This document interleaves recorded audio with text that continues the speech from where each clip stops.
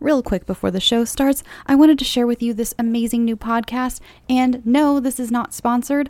I just wanted to spread the word of this really great new true crime podcast. If you're into something a little more casual than, say, a Dateline type podcast, but way more informed and accurate than some other true crime podcasts out there who just pride themselves on just being funny and don't really care if they get facts or names wrong, then I highly recommend True Crime Campfire, and here is their amazing trailer, you guys. Please listen, and please go subscribe immediately. Hey, Katie, you want to play a game? Sure. Okay, on the count of 3, I want us to both say which serial killer we'd most like to shove into a locker. Ooh, okay. Okay, are you ready? Do you need a second to think about it? Oh no, I've got mine. Okay, I've got mine too. 1, 2, 3. BTK.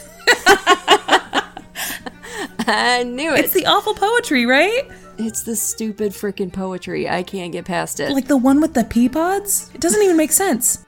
It does not make sense. Anywho, so we've got this podcast, True Crime Campfire. Yep. And I feel like listening to a true crime podcast should be like gathering around a campfire. You've got your marshmallows. You've got your sticks. For s'mores, obviously. And in your case, listeners, you've got your camp counselors. I'm Whitney. And I'm Katie. And we're here to tell you true crime stories that are way stranger than fiction. Tell them about Season 1, Katie. Oh man. Season 1 is a deep dive into the most bizarre case you've never heard of.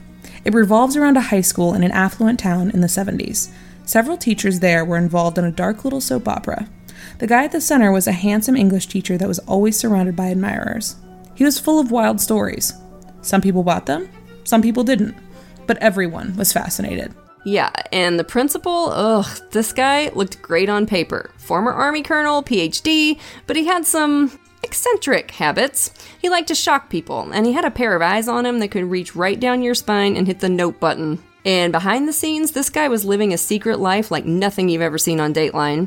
And there's this really lovely woman who gets drawn into Mr. Charming's web.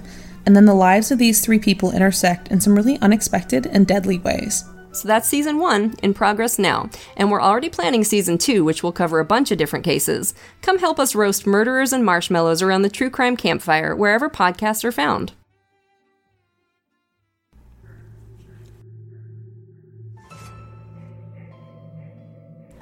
Hello, and welcome to Scare You to Sleep. I'm your host, Shelby Scott. Welcome back to an adult episode. Last week was so much fun.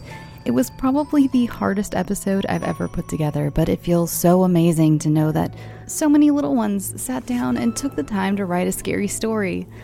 Before we get started, I wanted to tell those of you who are suffering from the fires that are currently raging in the San Fernando Valley that my heart goes out to you. They're getting closer and closer to me, but I haven't been told to evacuate yet, so I'm full of more anxiety than usual right now that we will be getting that alert any minute. Most of the major freeways around me are shut down, and people and animals have already lost their lives. Sometimes I feel like, is it too much to ask that my beautiful state just stop burning down for like a couple days? Anyway, let's get into the stories. I need some scares in my life, don't you? There's a bit of a theme this week.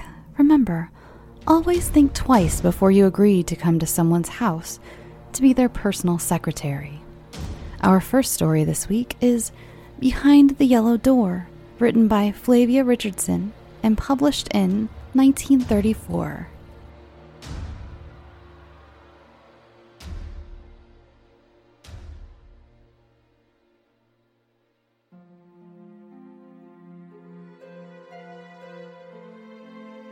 The house was plain, stucco to the height of the first story and brick for the remaining 2. The bricks had recently been painted.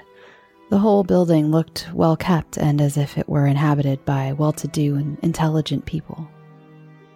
Only the door was an eyesore. Yellow. Not cheerful orange or even a clear lemon or saffron, but a blatant shade that could not be described by any known hue. Crude chrome, perhaps, was the closest analogy. Marcia Miles, standing on the doorstep, felt a little shiver run through her as she waited for the bell to be answered. Never given to feelings or premonitions, she was at a loss to account for the cold goose-flesh sensation that attacked her ankles in spite of the warm July sun. Then the door was opened, and she stepped into the most ordinary hall. Walls papered with lincrusta for 3 feet from the floor, then distempered cream. Staircase turning at the half landing with a large bowl of carnations on an oak chest in the window. Thick brown carpet, blue curtains making a background for the pink flower heads. Nothing could have been more sane, more conventional. And yet, in her innermost heart, she felt a desire to turn and run. But why? She could not say. But companion secretaries who have been out of work for 3 months, and whose qualifications are far more those of companions than of secretaries, do not run on their first day in new positions. The maid led her upstairs to the back drawing room, which had been converted into a study, and there Mrs. Merrill came to her. Mrs. Merrill was tall, slender, and good-looking. Her clever, capable hands had the strength of a surgeon's. Marcia, secretly surveying her, realized why this woman had made a name as a consultant physician. She had personality, almost hypnotic persuasion. Not a woman it would be easy to withstand. "My correspondence is not very heavy," she explained. "The maid who brought you up attends to my professional appointments. She keeps the book, and you need only consult it in order to prevent my social engagements clashing." Marcia heaved a sigh of relief. She had been afraid, even though it had been expressly stipulated that the secretarial duties would be light. She was only too aware of her own shortcomings from a professional point of view. "What I really need for you," the cool, clearly modulated tone went on, "is a companion for my daughter. She needs someone to be with from time to time." She broke off. Marcia longed to ask the age of the daughter, but she did not like to do so. Time enough when she saw the girl. Covertly surveying Mrs. Merrill, Marcia placed her as a well-preserved 43. Her daughter might easily be nearly grown up, in the betwixt and between stage, probably. The morning passed without anything of note. Marcia took down the answers to a number of letters, answered the telephone twice, and made notes of various engagements. But all the time she was very conscious of a queer undercurrent. Mrs. Merrill looked at her every now and then, as it were in an appraising way. Marcia fidgeted once under the scrutiny and was aware that it was instantly withdrawn, but she felt uncomfortable all the same. The parlor maid came in with a message, and Marcia sensed that she too was looking at her more intently than was usual, even with old and valued servants. She did not like the maid. There was an opaqueness, a steeliness about the gray eyes that was almost frightening, as though the woman's mind were always turned inwards. She looked like a woman with a mission. Marcia tried to scold herself for her imagination. It was no business of hers. Her job was to do her work so well that Mrs. Merrill would keep her as an employee for a long time to come. Luncheon was served in a small dining room under the study, but there was no sign of the daughter. Marcia supposed she was out, but a chance remark about the tray from upstairs between Mrs. Merrill and the maid made her suspect that the girl was indisposed. More letters and odds and ends followed during the afternoon, and at last, about 5 o'clock, Mrs. Merrill said, "If you have finished those cards, we will go upstairs and you can meet my daughter. She will be expecting us now."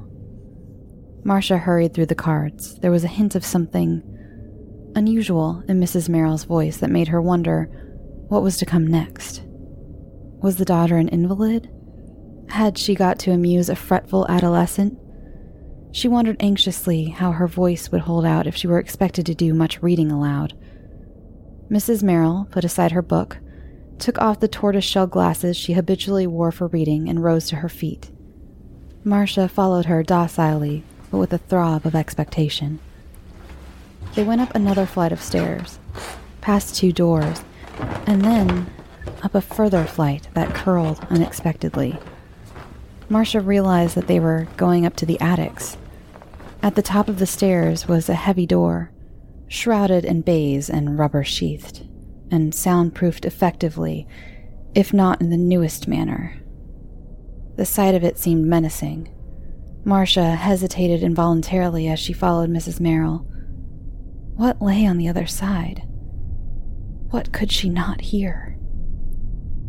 Mrs. Merrill went on without a word and pushed the door open. It gave on to a small entrance lobby, dark except for the light that came through the open door. From it, another door led. As Marcia stepped into the lobby, the door behind her swung noiselessly to on its hinges. With a little gasp, she realized as they stood in the dark that it had shut. Instinctively, she put out a hand and pushed against it. It remained firm. The sensation of horror deepened.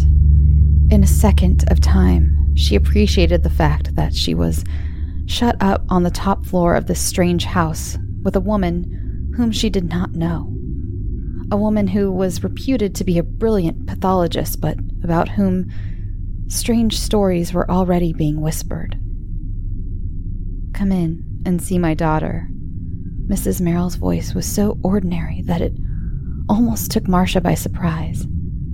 She realized that she had been waiting almost rudely in the lobby, and at the same time realized that scarcely 10 seconds had gone since the door had swung to at her back. Time had seemed to stand still. She pulled herself together with an effort. "Of course," she said, then summoning her courage. Is she an invalid?" For a moment it seemed as if Mrs. Merrill paused. "Not an invalid," she said at length, with a harsh note in her voice. "No, not an invalid. Come in, please." She opened the door and Marcia automatically followed her into the big attic. The room ran the entire length of the house and was gay with cretonne. The floor was covered with a big straw mat. Curtains hung straight in the airless July day. The canary in his cage in the window was too sleepy to sing. For a moment, Marcia glanced around. Then, it was a child, a nursery. The furniture was all on the small scale.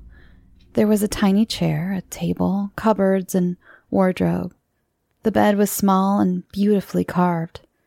On it, under the lightest of summer rugs, lay a child, her face exquisitely beautiful in the Groots style. "Olivette," said Mrs. Merrill softly. The child stirred, flung one arm up to shield her opening eyes from the sun, and then got down from the bed. And Marcia found herself clenching her hands till the nails began to pierce the skin of the palms in her effort to keep from crying out. For the lovely child, Olivette, beautifully made to the waist, had no semblance of beauty below. Her thighs, her legs, and ankles were barely a foot long, all told. Her feet were a little larger than doll's feet, and she tottered on them as she came to her mother. The beauty of the torso was made more terrible by the horror that stretched below. "My daughter," said Mrs. Merrill, and there was a trace of defiance in her voice as she bent down to caress the child who barely reached her own waist. Marcia held her horror in check. Leaning down to shake hands, she looked more closely at the face below and realized that in years, Olivette was no child. The features, expression, hair, the very development of the breast betrayed the fact that she was coming to full maturity. In spite of herself, a shudder ran through her as she felt the touch of the girl. Noticing it, Olivette's deep blue eyes flashed fury. Her lips parted in a bitter curve. Suddenly, Marcia felt that she could stand the situation no longer. She felt faint. She turned. Mrs. Merrill looked at her in surprise. Forgive me. The heat, gasped Marcia as she moved to the door. The high-pitched laughter of Olivette warned her that she was not to escape so easily. Again, the foreboding swept over her like a cloud. What would happen? Something terrible was hovering in the room. She clutched the door handle, dizzily, turned it. It did not respond. And then she realized that she had been trapped. Trapped for what purpose she did not know, but that she was in the hands of Mrs. Merrill and her daughter for no good purpose. She was firmly convinced. She could have cried at the lack of heed she had paid earlier to the warnings of her sixth sense. Yet how could she, the sane and unemotional, be expected to trouble about unknown fears and premonitions? For a moment she thought she would faint. Mrs. Merrill's voice brought her to herself. It was so cold, so calm that, for the moment, Marcia did not take in the full purport of her words. Gradually, the sense penetrated to her dulled mind. My daughter, Olivette, as you see, she has never had a chance. An accident, shortly before her birth. My lovely child, condemned to a life of horror and regret. I had to wait for her to come to maturity. I had laid my plans. Now, they are ready. And you came in answer to my advertisement. You will do well. You are approximately the same age as Olivette. You are the size to which she ought to have grown, to which she shall grow. Mrs. Merrill paused. Marcia drew a deep breath. What did she mean? What was all this preamble? What were they going to do? She gazed into the hypnotic eyes of the woman facing her and felt her strength waning. She was still conscious of her own individuality, but she was paralyzed, as a rabbit before a snake. She did not hear the door open behind her. Her whole being was concentrated on the woman who stood in front, fighting to retain awareness. So deep was her absorption that the gentle touch of silk on her wrists was almost passed unnoticed. When she realized it was too late, the hard-faced parlor maid, now in a white nurse's overall, had bound her wrists tightly behind her back. Marcia opened her mouth to scream, but a hand was laid over her mouth, and at the same time the prick of a hypodermic needle in her arm started the lapsing of her consciousness. She didn't get much trouble, said the parlor maid, as they laid the inert form on the bed. I didn't think she'd give in so easily. She's just what you wanted, isn't she? Mrs. Merrill nodded. Just what I wanted, she said, and her hand went out to Olivette. Only a little longer, my darling, and you shall be like other girls. Shall you tell her? The maid nodded at Marcia.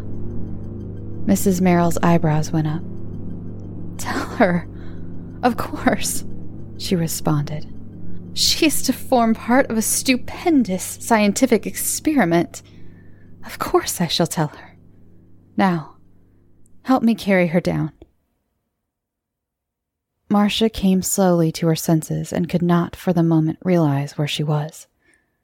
She was lying flat on something very hard and even.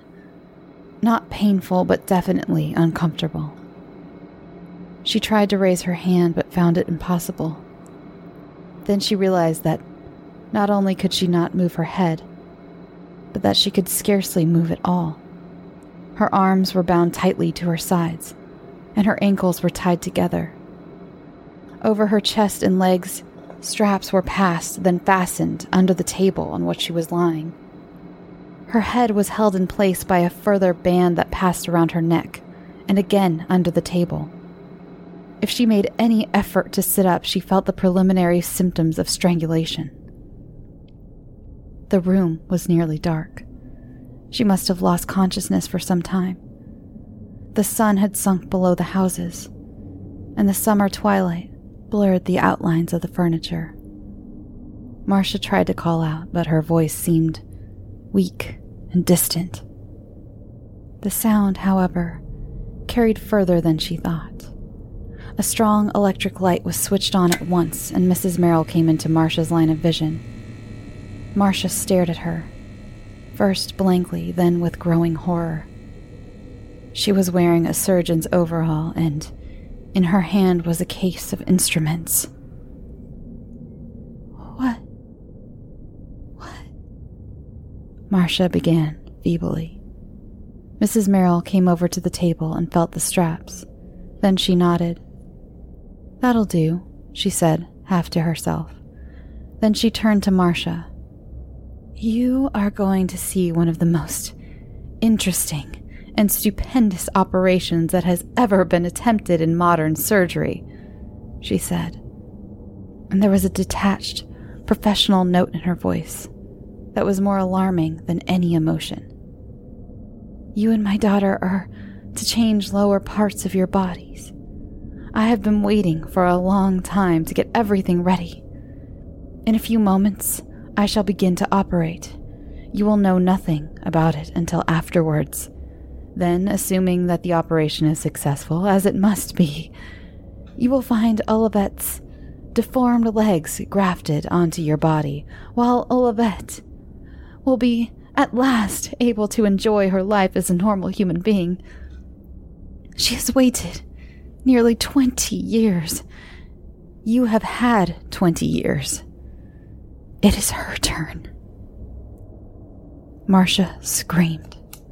Just once. Then a gag was slipped onto her mouth, and she found she could do nothing but gurgle helplessly. Her whole body shook with terror. "Dorcas?" Mrs. Merrill called, and the former parlor maid came from another part of the room where she had been waiting. "Bring Olivette in, please." Dorcas reappeared, and Marcia, out of the tail of her eye, could see her lay Olivette, already under an anesthetic, on an operating table similar to the one on which she was strapped. Mrs. Merrill busied herself with preparations, then stood up and turned to Dorcas. "If everything is ready in the sterilizer, we'll begin," she announced. "Are you ready with the anesthetic?" Marcia struggled feebly against her bonds, helpless, unable to cry out, fully aware that every effort was useless. She still made a frantic appeal with her eyes, but no attention was paid. She realized that she was dealing with a mad woman, a woman with so deep an obsession about her daughter that nothing else mattered, and that Dorcas had no other idea than to serve her mistress. With a refinement of cruelty, Mrs. Merrill continued her preparations within Marcia's line of vision. Try as she would, Marcia could not keep her eyes closed. She must know, must see how near she was coming to the fatal moment.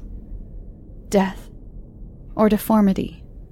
She did not know if the experiment were possible, but if it were a success, would not death be more kind? And all the time she was making ready, Mrs. Merrill talked. "Think what a fortunate woman you are to be the subject of such an amazing experiment," she said, laying out one deadly instrument after another. "And we shan't ask you to endure it without ether. I don't want you to die. Dead limbs would be no good to Olivette. After all, you will be able to walk, just as she can. It is not as if we were proposing to stop with the grafting on of your limbs to her body. I will finish the operation properly." Involuntarily, Marcia tried to scream, but only the merest sound came from her white lips. She strained again at the straps and fell back, choking. "Don't be silly," admonished Mrs. Merrill.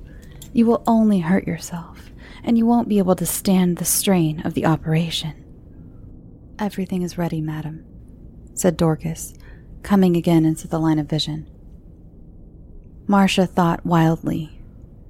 They'll surely take the gag out before they give me the ether. I can give one scream. This is a big street. Someone must be passing. She lay still and tried to relax, saving her strength. Spots danced before her eyes. Her lips, strained by the gag, were dry and colorless. Now, Mrs. Merrill approached, a surgeon's mask over her face. Only the bright eyes gleamed, brighter against the white gauze. Suddenly, the cone was dropped over Marcia's nostrils, and with the realization of despair, she knew that they were not going to give her even that one poor little chance.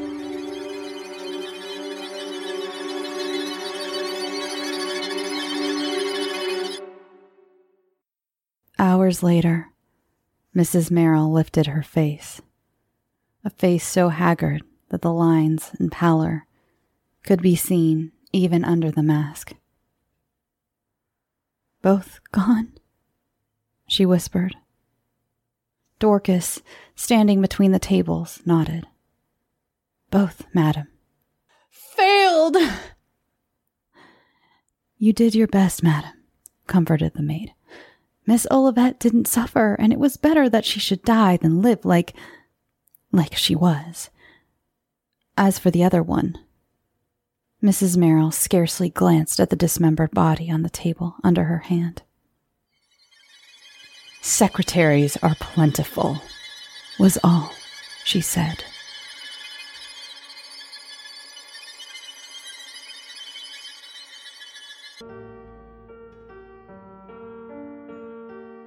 The store I work in is special. Down a dark alley in one of the worst parts of the city, you'll find a little hole in the ground. A rickety metal stairway descending into darkness. Down the stairs, you'll eventually find the small rusty door leading to our shop. It's just 3 of us there. Myself, my coworker Anne, and the new hire. Pretty small staff for a store that takes up an entire city block, not counting the other floors. In general, though, we only get 1 customer at a time, sometimes going days without any business. So we mostly just need to worry about keeping the stock in order and making sure nothing escapes. The new hire had an interesting idea, though. Online shopping. We've been trying to clear out our excess inventory lately, so she suggested we put some items up online and see what kind of offers we get. I'm skeptical, personally, but writing this is more fun than working on a thesis paper, so what the hell. I had Anne bring me a few items we've had in stock for a while, and I'm going to write up a quick description of each. If you're interested in any of them, maybe we can arrange a deal. Just a note, though. Once an item is sold, we take no responsibility for what happens. Item 1. A perfectly spherical emerald, about 1 inch large. I got this from a classmate a few semesters back, after I helped her with a homework problem. She stuck her fingers into her eye socket, yanked out her eye, and handed it to me. Once I washed the blood off, it turned out to be an emerald. I considered pawning it, but it seemed more like something I should add to the inventory. Item 2. A bronze feather. This was here before I got hired, and Anne doesn't remember anything about it, so frankly, this is a buy-at-your-own-risk sort of deal. I've run some basic tests on it, and the only thing I've noticed is that it seems to attract crows. Item 3. Stone statue of a dog, about 2.5 feet tall. I retrieved this myself about 6 months ago. The local mob boss, our own crime princess, sent me to recover it. She'd sent some of her men to visit an antiques dealer who hadn't paid his protection money. According to them, when they got there, they found him dead, and the entire antique shop covered in a thin film of blood. The statue was sitting there in the middle of the shop, totally pristine. When one of them touched it... Nah, no point in going that into detail. As long as you keep it in good condition, you should be fine. Don't get it wet, though. Item 4. Wendell's key. It's a small key made of skin, probably from an arm. The hair grows pretty quickly, so you need to shave it regularly. Bathe it too. It sweats on hot days. We found this in an abandoned apartment when we went to recover something unrelated. Item 5. Wendell. Life-sized metal statue of a man, hollow, keyhole behind the left ear. In theory, it's the perfect fit for the person it was molded after, but we've been unable to locate him. Word of warning, don't try going inside if you're not the original model. Trust me on this one. Item 6. A small child. Caucasian, probably 6 years old. We found this kid wandering the aisles when we came to lock up a few weeks ago. Likes milk and ham sandwiches. If this is your kid, please come claim them. If this isn't your kid, please don't try to claim them. We're pretty certain they aren't actually a real person. Item 7. Statue of a raccoon with an extremely realistic human face. Wooden. This isn't supernatural or anything. We've tested it thoroughly. It's just a weird statue. We've sold it about 7 times, but it always gets returned within a day, and nobody will tell us why. Please buy it. I don't want it on my desk anymore. I'll throw in a working crystal ball. Item 8. A stone thermos. Any water placed in it instantly turns pitch black and cools to about 37 degrees Fahrenheit. I've been using it to keep my drinks cool all summer, but frankly, it's too heavy. Item 9. Wooden birdhouse. We retrieved this from the residence of some poor kid who ran into one of our local urban legends, the wish granter, and wished birds would like her the way they do Disney princesses. If you hang this outside, be warned, those aren't birds. Item 10. A model lighthouse. Shoots a beam of light when heated. Digging where the light lands tends to result in finding human bones. We've got about half a skeleton already. We'll throw that in for free, if you want. I think that's enough for the first round.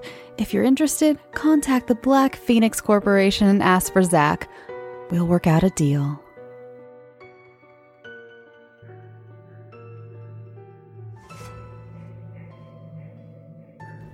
And our last story of the evening, originally published in 1933.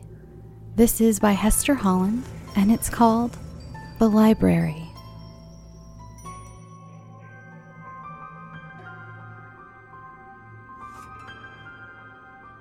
The drive was punctuated at intervals by lodges and gates. These were opened by shadowy figures who emerged from their doors at the sound of the motor horn. Then they drove on through endless woods and pasture land. All very lovely in the daytime, thought Margaret, but on this winter night she only wanted to see a fire and a cup of tea. Margaret was essentially practical. Life had meant very little to her from an early age, finding jobs and trying to keep them in the face of ill health. It had always been a struggle to give people the value for their money and keep fit enough to do it. After Dick had left her, things had seemed harder than ever. There had been the hope that someday they would get married. He had loved her once, and she still loved him. But that was all over. He would never come back anymore. After 6 months of trying to forget him and typing in an underground office, she had broken down. The doctor whom she saw advised a complete rest. "Go home," he said, "and loaf around." Margaret laughed. She had no relations, and nobody cared a button whether she died or not. "Well," he said, "if you have got to work, get some work in the country. Be out of doors all day." That was why she answered Lady Farrell's advertisement. Her ladyship wanted a capable young lady to take charge of her country house while she was away. Margaret could hardly believe her good luck when she was engaged. Here was a chance to get out of town, so full of memories of Dick, and recuperate. It might even mean a permanent job. Her ladyship explained that Whitcomb Court was lonely, though there was a full staff always there, whether she was away or not. The house must not be neglected. She was very particular about Margaret's family. Had she many relatives? Would they mind her going to a lonely place? When the girl said she had no relatives and was alone in the world, it seemed to please the old lady. "Poor child," she exclaimed, jumping up and taking the girl's hand. "I'm sure you'll suit me. I'm sure we shall like each other." She explained the reason of her visits abroad. "I have to be away half the year for my health, and I must have a lady to look after things for me. The servants are all excellent, but of course, a lady at the head of things makes so much difference. One thing I must insist upon, though it does not apply in your case, my dear, I do object to strangers being asked to the house in my absence." Lady Farrell was very old, with an ancestry which dated back to Saxon times and earlier.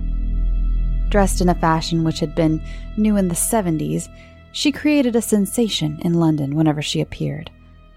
Whitcomb Court, with its hundreds of acres, had been guarded by her with the tenderness of a mother. She was the last of her race, and the estate would be sold at her death. There had been reckless gambling by members of the family who had sold parts of the estate to pay their debts. One of her forebears had despoiled the library of its collection of rare books and sold some historical furniture. There was a legend that the stone wolves mounting guard on the terrace howled when the treasures were taken away. Lady Farrell, incongruous in a West End hotel, spoke of these things as if someone had ill-treated a child. "My ancestors behaved shamefully. They robbed the house which was defenseless against them, and to think I must die and leave it to be sold to someone who does not understand it. The thought is torture to me. That is why I go for treatment abroad. I must live as long as I can to protect it." Margaret's duties would evidently be those of a watchdog. Yet Lady Farrell spoke of her large and efficient staff of servants which were kept on during her absence and seemed an adequate bodyguard. The house must have constant service and constant attention. Margaret must see that there was no jarring note. The girl promised to be vigilant. She had a strong historical sense, though it had been thwarted in the London offices. It would be pleasant to wander through the rooms which had no recollections of Dick to haunt her. There were sure to be relics, swords, and flags of warriors who had fought against Norman and Yorkist and Roundhead. From earliest times, Whitcomb Court had been a regular buffer state for invading forces, and always there had been blood spilt in its name. The house expected sacrifices. Lives had been given for it. Margaret decided to read up on all its history. It would be wonderful to live so near the past. But with the question of reading came the first disappointment. Lady Farrell was strict about certain things. "Not yet, my dear," she said, patting Margaret's hand affectionately. "I quite realize how eager you will be to go into the library, but we must be ready." "Ready for what?" thought the girl. It must be that Lady Farrell did not trust her alone with the rare books. After all, she was a stranger. Great care must be taken to fall in with her employer's ways. She wondered how the other secretaries had fared. There seemed to have been a lot of going and coming as far as they were concerned. Perhaps they had got fed up with the country. Well, Whitcomb Court might be lonely, but it was better than town with those imaginary Dicks in every street. On the night of her arrival, a silent-footed butler showed her into an immense drawing room. Here she found Lady Farrell, sunk on a wide settee in front of a virile fire. The lavish tea and glowing heat of burning wood soon cheered Margaret. She began to feel happy. A tenderness woke in her heart for the fragile old lady who seemed lost in the vastness of her abode. The house was enormous and was a quaint mixture of early and late architecture. The great hall was hung with flags and battered armor. The wide rooms adjoining were a museum of pathetic relics, telling of the struggle to keep invading foes at bay. Oddly enough, though it gave the sensation of vastness, there was no atmosphere of peace. The girl noticed this at once. Entering the dark, lofty hall, she had been met by a breath of hostility, which conveyed itself forcibly to her sensitive nature. It was as if the house did not want her, resented the entrance of strangers. The walls which rose darkly around her held no friendliness. As she entered the hall, she was conscious of an extraordinary sensation. It was like entering some enormous clock. There was a steady beat coming from a distance, like a pulse. Far away, certainly, but plain enough to hear. Margaret supposed some engine used for procuring light or water. She got used to this noise as one gets used to the beat of a pendulum, and for a while thought no more of it, but the feeling of hostility remained. This had been enhanced by the first glimpse of the house as the car turned into the drive. There had been no lights in the upper windows. The only illumination came from the porch. It gave the impression of two slit-like eyes, red eyes, gazing out at the night-bound park. The effect was sinister. The heap of a building crouched lumpily against the sky, a dark bulk waiting to spring. Her heart had given a queer, frightened start. It was like entering a living thing to go through that dim doorway. After a few days, she put the feeling down to strangeness. She was not accustomed to such vast rooms. Neither was she used to such harmony. It was like a ritual. The competent, perfectly trained staff of servants vied with each other to make the house beautiful. They were obsessed by it. Margaret could see no work for a secretary. She spent the time with her employer making catalogues of portraits which could have easily been done by one of the footmen. It almost seemed as if Lady Farrell made work for her. There were tapestries shaken from obscure boxes, and laces washed and put away again. She had no time to explore alone. Her employer showed her everything herself. The old lady displayed a reverent pride in her possessions, not for her pleasure, but for the house itself. The work went on. Flowers were heaped in the rooms. The servants walked softly, as to not disturb it. A few days after Margaret's arrival, and the day before Lady Farrell was to leave, the girl was in the billiard room. With notebook and pencil, she was busy cataloguing the portraits. Sir Walter Raleigh between the windows, Lady Catherine Grey over the fireplace. It was disagreeable being in the room alone. Somehow, none of the picture faces seemed friendly. Her footsteps as she crossed the parquet floor sounded unnaturally loud.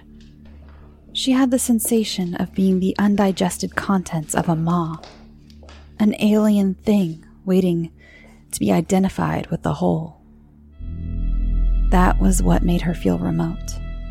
The servants and Lady Farrell were in symphony with the house, a body moving in accord. She alone was strange to it. Was this why she felt herself hated? But how could bricks and mortar hate her? She stood staring at the wall.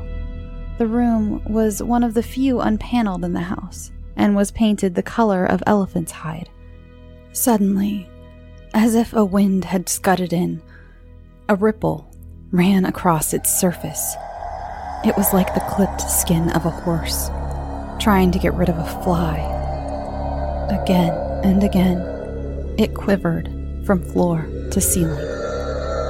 With a scream, Margaret stumbled from the room. All she wanted to do was get away. The house was alive. She knew it now.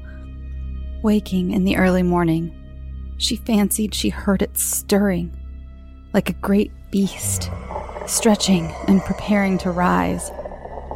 Long before the servants were about, Margaret would lie and listen to that pulse which sounded through the rooms. A dull thud, thud, like a heart's beat. She wanted to go, but her wish was greeted with tears. What? Go now and leave me? Now? Just when I have got someone whom I can trust? I could not go away and leave no one in charge of the house. Stay at least until I return. Margaret promised to do this, and the old lady was pathetically grateful. And you shall go in the library, she whined. You shall go in the library as soon as it is ready for you. After her departure, the girl tried to engross herself in work. There was very little to do, and what she did seemed futile. The daily round of service which the house received was not in her province. Its requirements were carried out by a competent staff of priests and priestesses who ministered at its shrine. There was no cessation of this ministration now that the pontiff had gone. Everything went like clockwork. The catechumens and the acolytes, whom Margaret secretly called the between-maids and under-maids, showed the same zeal as their superiors. Day after day, rooms were cleaned and polished, beds aired, linen sorted, and silver burnished. Labor was sucked up as a plant takes in moisture. What was it all for? There was no one here but herself to appreciate this neatness of the linen cupboard or the shine on the brasses. But the house rejected her as a worker. There was nothing to do. One day, she discovered that Lady Farrell had left the key of the library with her. "That's the library key, miss," the cook had said when she had asked where it belonged. "Oh, of course. Lady Farrell must have left it on the bunch by mistake." "Her ladyship always leaves the library key with the secretary," said the cook, and watched Margaret out of the kitchen with a smile. What trust, thought the girl. Had all the other secretaries kept faith as she intended to do, or had they just peeped? She had a longing to go in the library. It was as if someone was calling from there. The heart of the house, Lady Farrell had called it. Surely, in its heart, she would find the root of this animosity to herself. As the days passed, she found it easier to consider the house in the light of an idol. For directly she did this, everything fell into place. The labor was no longer futile if it kept the god alive. It was an idol that must be worshipped and ministered to. A very old god that had grown silent and vindictive with the years, watching with an increasingly jealous eye its hive of priests, lest one of them should slacken in zeal. But it was her duty to propitiate it. She sought about for a position among its ministries that was not yet appropriated. With not much knowledge of an idol's requirements, it was difficult to create the perfect circle of service necessary to its well-being. Exorcists, those were the cleaners, and I don't clean. Acolytes, but I don't wait on the butler. Lady Farrell was the high priestess. Margaret was in the woods overlooking the house. It stood a gray shape against the hill, its windows dull with sleep, a thin turret of smoke rising from each of its many chimneys. Today, by some mischance, she had unearthed a tie which she had once bought for Dick. She had not given it to him because people in torment don't give away ties. It was just at the time of her discovery that he didn't care anymore. The woods seemed the best place to try to forget in. And then she realized it was that loving she still kept in her heart which put her out of harmony with the house. She was not one with it. Had the other secretaries refused to merge themselves, and was that why they had left? Suddenly, Margaret held out her arms. "House," she said aloud. "Try not to hate me. Tell me what you would like me to be." With dropped arms, she waited, fixing anxious eyes on the mountain of stone in front. A voice in her brain whispered, "Sacrifice." A sacrifice? Why had she not thought of that? The life of a normal idol was incomplete without it. All the endless tending of altar fires and the prayers vain. And the victim must come from without. They did not offer up the priests. Did the house want her? Was it angry because she held away from it, fought against its demand for her? Did it want to crush her and make her its own, as those thirsty gods of the old days? But the surrender must come from her. The house was waiting. Margaret shivered. She felt afraid to go back through those heavy doors, or feel again that animosity, like a shield against her. There was a step among the leaves. The gardeners had a tiresome way of creeping about with the wheelbarrows, disturbing the solitude. An old man was standing among the trees behind her. He was dressed in a black cassock-like garment, and his small, wrinkled face had the yellow texture of ivory. He raised a round black hat and showed a completely bald head. Margaret stood staring at him. "Excuse me," he said. "but could I come to the house and rest a little? I am so very tired." "Lady Farrell is away." I know, but I am a great friend of hers. In fact, I am her chaplain. I'm sure she would not mind." Well, if he was the chaplain, Lady Farrell could not object. It would be nice to have a chat with someone. She was so lonely. "Come in," she said. "I'll ask them to give you some tea." "You are so very kind, but I just wanted to rest. You see, I've been on my feet all day, on parish rounds. I thought I would look in here on my way home." "Yes, of course. I'm the secretary." "Lady Farrell told me you were coming. My name is Father Collard." They walked up the drive and onto the terrace. Father Collard stopped to admire the stone wolves which crouched on each side of the steps. "You know the legends about them?" He laid a thin yellow paw on one of the moss-grown heads. "Oh, yes. But there are a lot of legends about the house I should like to know." "You should read about them. Lady Farrell has a wonderful library."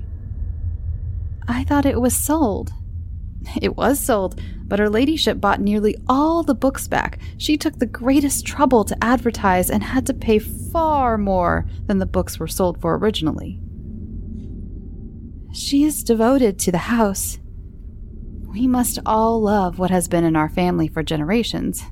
There is no sacrifice we should not make for our own." The old man spoke with the ardor of fanaticism. Margaret looked at him. She had a sudden doubt as to his sanity. They were in the lofty hall now, and she saw his pale eyes glitter with excitement as he looked around. "The house has a lot of disciples." She could not resist saying that. After all, it was only she and the other secretaries who had not fallen under its spell. He turned to her with a smile on his wizened little face. "I can understand you not feeling the same as we do. You have only been here a short time. You've not felt its influence yet." "Oh, but I have," began Margaret. Then she stopped. What would be the use of telling him about her fears and fancies? "I should like to know more about its history, but Lady Farrell does not wish strangers to go into her library." "I'm sure she would not mind you looking at 1 or 2 books. I should so like to show them to you." "Well, if you think it'll be all right, and you know their names." Margaret subsided on one of the wide chairs in the drawing room. Suddenly she felt extraordinarily tired. Her companion sat opposite. Without his hat, he looked like a small black bottle with a round ivory stopper. She felt inclined to laugh and wondered whether James the footman, who had come in to draw the curtains, noticed how odd the old priest was. The drawing room was not used in Lady Farrell's absence, as Margaret preferred the smaller and sunnier breakfast room. However, the unbated service given to the house, the blinds were drawn up every morning, a fire laid and lighted. She asked James to bring tea. The old man was still talking of the books. "There is one full of legends I should like to show you." "What sort of legends?" But she knew it was not the stories she wanted to hear. They were an excuse to go in the library, and any excuse was enough. The fact that Lady Farrell had forbidden it did not matter anymore. Something stronger than her will was compelling her. She did not know whether it was the old man's voice or her brain which droned on about an oubliette in the upper regions which no one had ever found. A legend of a royalist hidden in a secret room in Cromwell's time. His pursuers murdered those who had the secret. He was not found till long after. "How horrible," said Margaret. There came a chuckle from the chair opposite. A pair of little bony hands were spread out in front of her face in a motion of supplication. "Do go and fetch the books from the library." She wondered vaguely why he didn't wear a proper clergyman's collar, and why he had never called before, why no one ever called at the house. "All right," she said. "I'll get them." He told her their titles and exactly where they stood on the shelves. He seemed to know the room extraordinarily well. She was not sure whether the little black figure with the bald head had really asked her to go, or whether it was a voice in her brain. The library was in the left wing of the house, at the end of a long stone passage. There were no other rooms near it. It was evident that the perpetual cleaning which went on all day stopped when this part of the house was reached.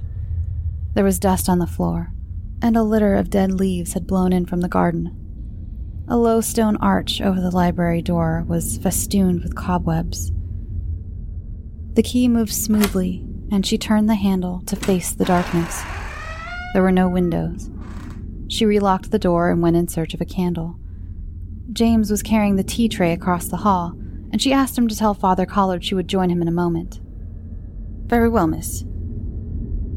He seemed anxious to be gone with his tray, so she took a silver candlestick from the hall table and went slowly back to the library.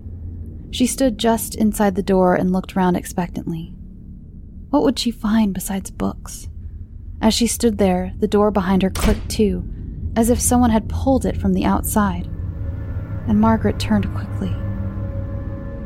She saw the door was made of shelves and that there were no traces of a handle on the inside wall. There was no way of getting out, unless she discovered some spring. "But I can knock on the door and they will let me out."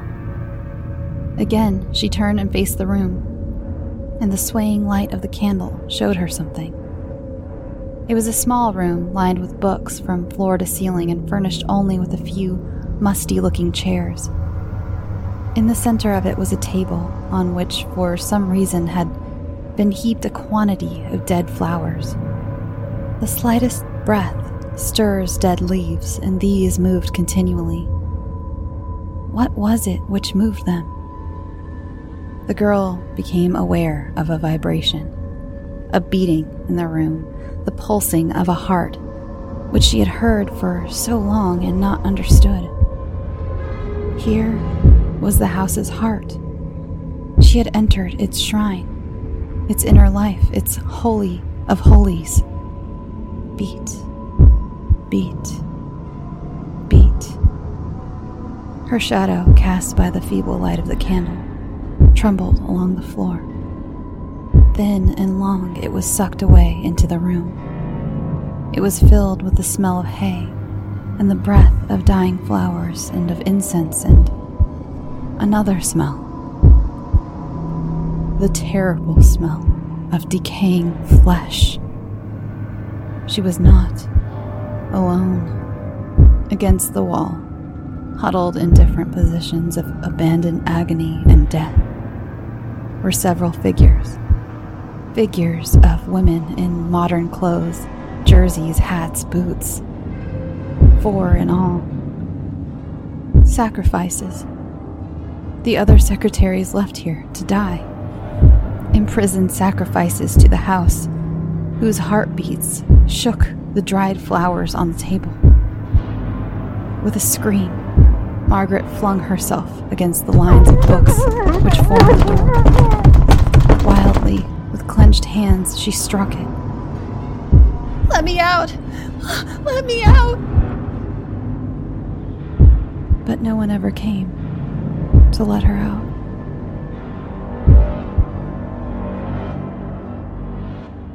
They wrote to Lady Farrell, and she returned at once. Father Collard was in the hall to meet her, and all the servants, even down to the kitchen maid. A service was held in the chapel, and Lady Farrell cried a little as she knelt before the altar. "I can never bear to be here at the time," she said weakly to her chaplain. "I know it has to be, but it upsets me so. The thought of those dear girls." "But, Lady Farrell, the house requires them. You would not stint it. You would not stint it of sacrifice." "No," exclaimed her ladyship, rising from her knees. "I don't stint it. So long as I am alive, we will give it life. I shall not fail it, so long as I am alive." "You have given it lives," whispered Father Collard, "and it is alive." Lady Farrell clasped her hands in worship. "I will try to procure another secretary."